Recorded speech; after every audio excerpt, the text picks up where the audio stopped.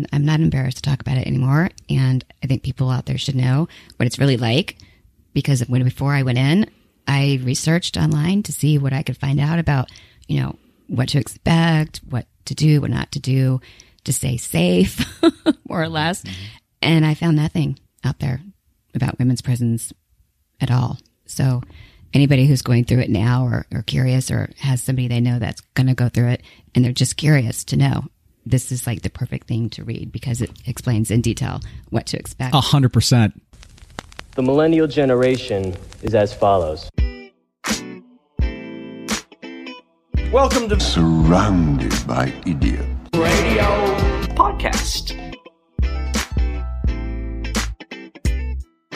Helping to make your life at least 1% better every single day. This is the Surrounded by Idiots Radio Podcast. Hey, it's Tony Dufresne, PhD, back with you. And today I have a very special guest. It's author Tony S. Tony, how are you doing today? I'm great. Thanks for having me. It's my pleasure because you had written a book about your time in prison. And it's called Down the Rabbit Hole. Down the Rabbit Hole. And it's not yet published, but soon to be manuscript. But I got a chance to read it, and it has so many amazing stories and so much that so many other people can learn from the experiences that you went through on this. And as I went through it, I just kind of made some notes on this. So I'd like you to kind of initially say or give us an idea of how this because you're just a all-American girl, raised well, just kind of the old middle class thing. Right. And never thought in a million years, by looking at you, you'd never think in a million years that you would be a prisoner. Ex-convict. Ex-con. Right. So what's the kind of the background story to that, and how did that happen?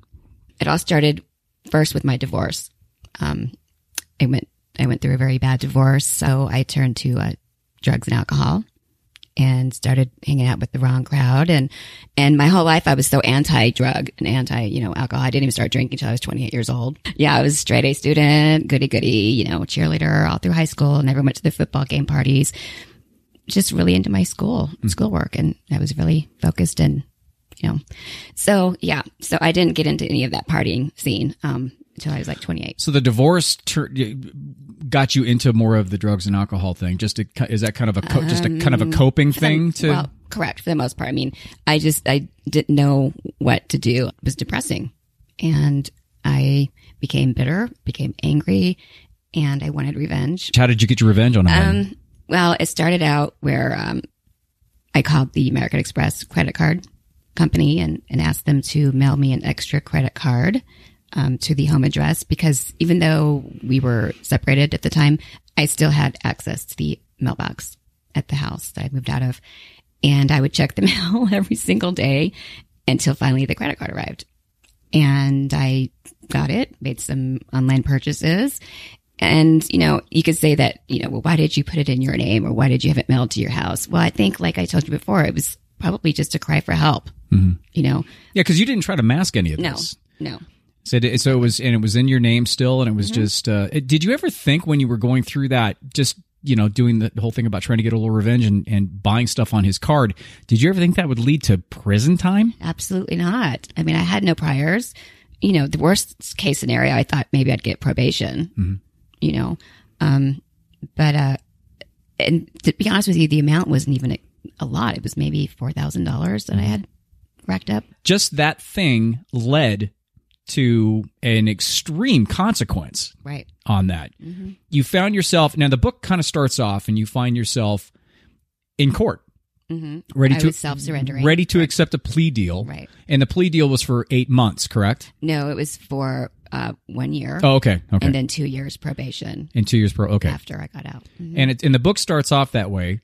And then it goes into you going through your process. And I don't want to spend a ton of time on like the day-to-day or the process to process, because it's the message about your journey that I really want to focus on. Okay. But I did want to kind of spend a couple minutes on the fact that you went to first it was here in Phoenix. Yes. And you went to Australia. You went to jail first, and like the holding in the jail and all that. And ran then by the most the most right, but our Sheriff Joe. Arpaio, right, Sheriff Joe, back in the day, because this happened a number of years ago. 2009. Right, so it's almost 10 years ago. Right. Then from jail, then you got transferred to the prison system out here. But the one thing that I found fascinating, jail is way worse than prison, which you would think would be totally the opposite, but it is. It is. The food's worse. You have no freedom. I mean, it's just the guards there are just, they look at you like you're just the scum of the earth. You know? And they don't do that in prison, or is it just kind of a different nuance? They actually don't. Really? I mean, people in prison, some of the girls will be sitting at the table playing cards, and the guards will come up and just have a casual conversation as if it's just, their friend. That's amazing to me. Right. I mean, really, because you would never think that would be the case. No. So you went through that, and the book describes really terrible situations in terms of the jail thing, in terms of being up for 24 hours and being in a holding cell with a bunch of women, and it just being not great. You finally make your way into prison here. What was the most surprising thing for you when you got there and started learning how everything works? The strict rules. I mean, you have a certain time you get up for breakfast. It was from 4:30 in the morning until 6 o'clock. So if you were not up to have breakfast, well, you're SOL. So just the times and everything that you have to do certain things. You have to be at work at a certain time. You have to report, for count at a certain time. You have to have lights out at a certain time. It's just the structure and just the constant every single day, just same thing every day, which is surprising to me. You were in for a total of 8 months, right. and it was a thing where you really didn't make a lot of decisions on your own. That's the way it's set up, and you found yourself afterwards thinking, "Oh, wait a minute, I have to make more decisions." It was such a shock. It was scary. It was. For the fact that you had everybody making decisions, and that's just Shawshank Redemption is the same thing. He remember he was saying, can I go take a piss or take a bathroom break? Exactly. He said, "Hey man, you don't have to ask me that." He goes, "Hey, I've been asking people that for 40 years," which you don't think, you just don't think. And you were in for 8 months, only which is 8 not. months. And I'm not saying only, right, but still, compared to. You wouldn't think that 8 months is a long time. And it completely shifts your perspective in terms of because you really don't have a lot of personal freedoms in regards to that. The one thing that the book goes through a lot, you're extremely detailed. Yeah, because I'm not a detailed person anyway, and usually I'm like, I don't want to get involved in detail. But the fact that you talk about the exact things that they give you, the fact you didn't have a pillow, the fact that you had to put your own certain things in a certain place, taking all those things into consideration. What are the couple 3 things that you learned about yourself and about people in general when you got in there that you really didn't know when you were out? Before I was in prison or jail, I had this preconceived notion of how, criminals were. Well, if I heard somebody had a past, though they were in prison or they were in jail, I would think, wow, what a loser. And being there and realizing that not everybody there is a bad person. Yeah, they made some bad decisions and bad things like myself, but I mean, they're still human. They still have like myself, compassion, and all that. And not everybody there is bad. So that was surprising because I figured you're there for a reason because you're a bad person. Well, that's not true.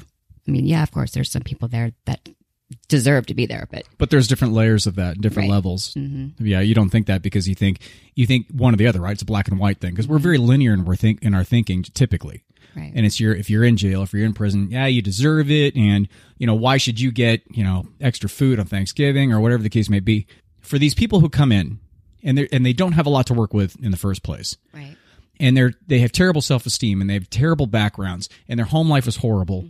And they go into this, and it just magnifies those things instead of allowing people to create or give them more of a sense of themselves and more of a sense of self-responsibility, personal responsibility. Which wouldn't you think that would benefit them or everybody else in the long run? You would think. Is that why you think that it's such a revolving door in these situations? Well, because a lot of those people there, a lot of the women there, they're living on the streets. They're prostituting, they're drug addicts, and they really had nowhere to go. So in a way, being in prison was home to them.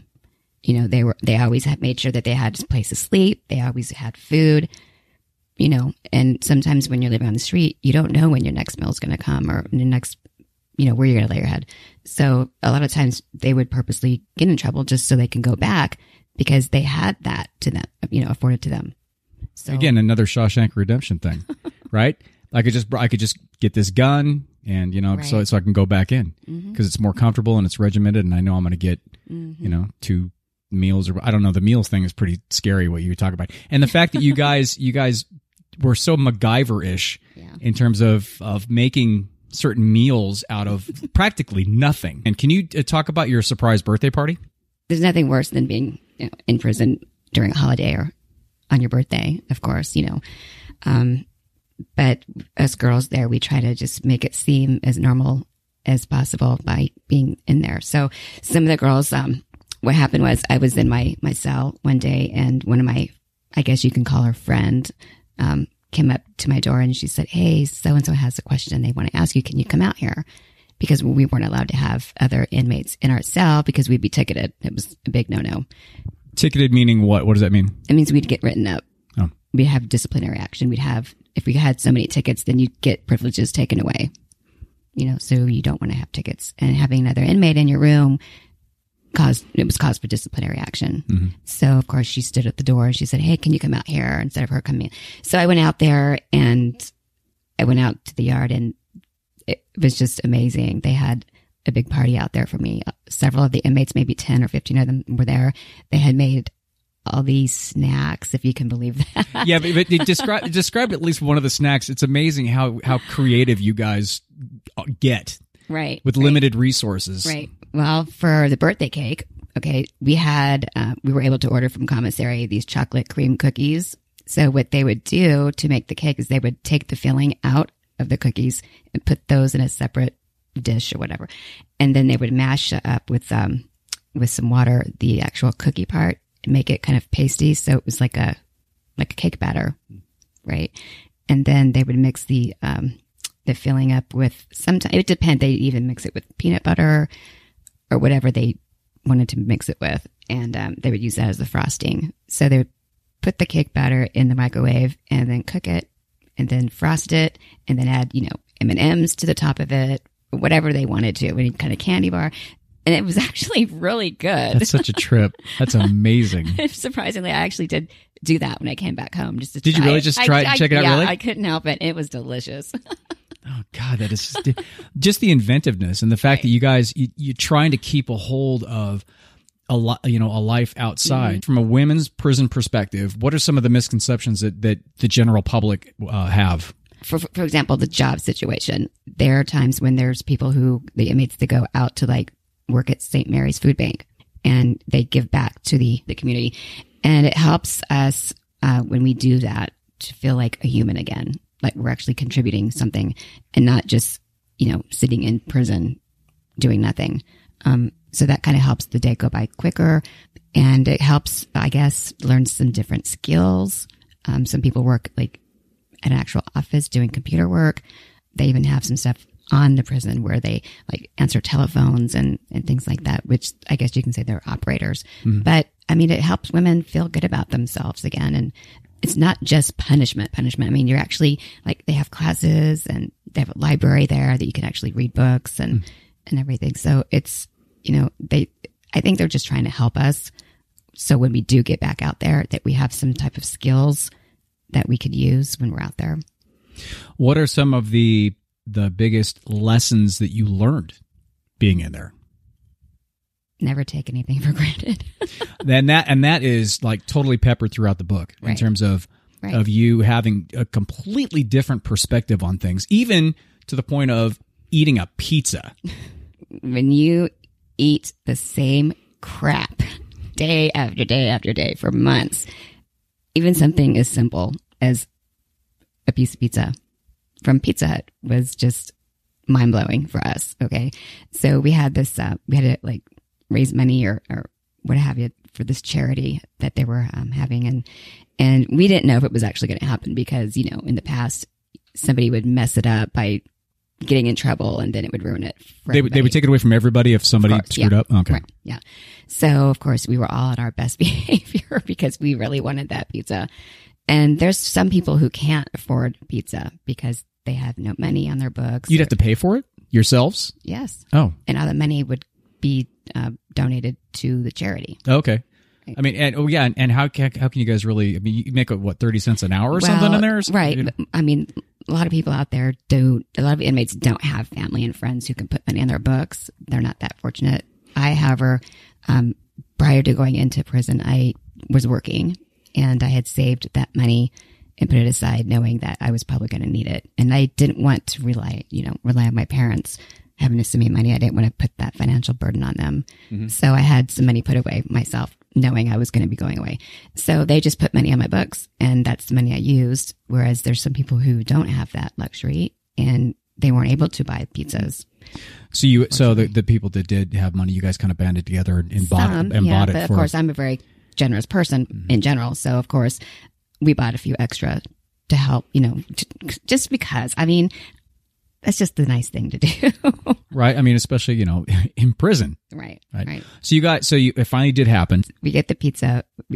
They gave it to us, and then they, shut the doors, of course, because they have to make sure everybody's there for count. And while we're sitting there in our bunks, it's funny because you can start to smell the pizza, and we start getting really excited. She's literally jumping up and down on her bed. So we look like little 12-year-olds, this slumber party first time, just having time of our life. So, we start looking at the box, and it's so colorful and it's so pretty. You're looking at the color of the box. Yes. Oh, the pizza box. Okay. I know, it sounds crazy, but, when you're in a cell and it's all gray and no color, and I'm a big color person. I just love color. I have color in my house and so forth. It's so bright and beautiful just looking at it. And so we just kind of opened it really slow, and it was like everything was slow motion, just to savor it, basically. Oh God, yes. It was about that experience. Mm-hmm. And you didn't want to eat it too fast because it would have been gone. But isn't that fascinating? I still do it. Right? Well, yeah, because your perspective has changed. Uh-huh. So I think the biggest theme I got from your whole book is the fact that we take things in the world for granted so much.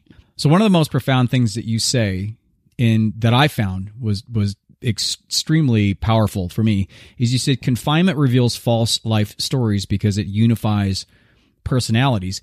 And it was based around something that you were telling me about being, we all have our different faces and we all have our different personalities that we show people and a lot of them aren't ours. I mean, really aren't our true self. And I deal a lot about true self with my clients and on the show, getting to your true self.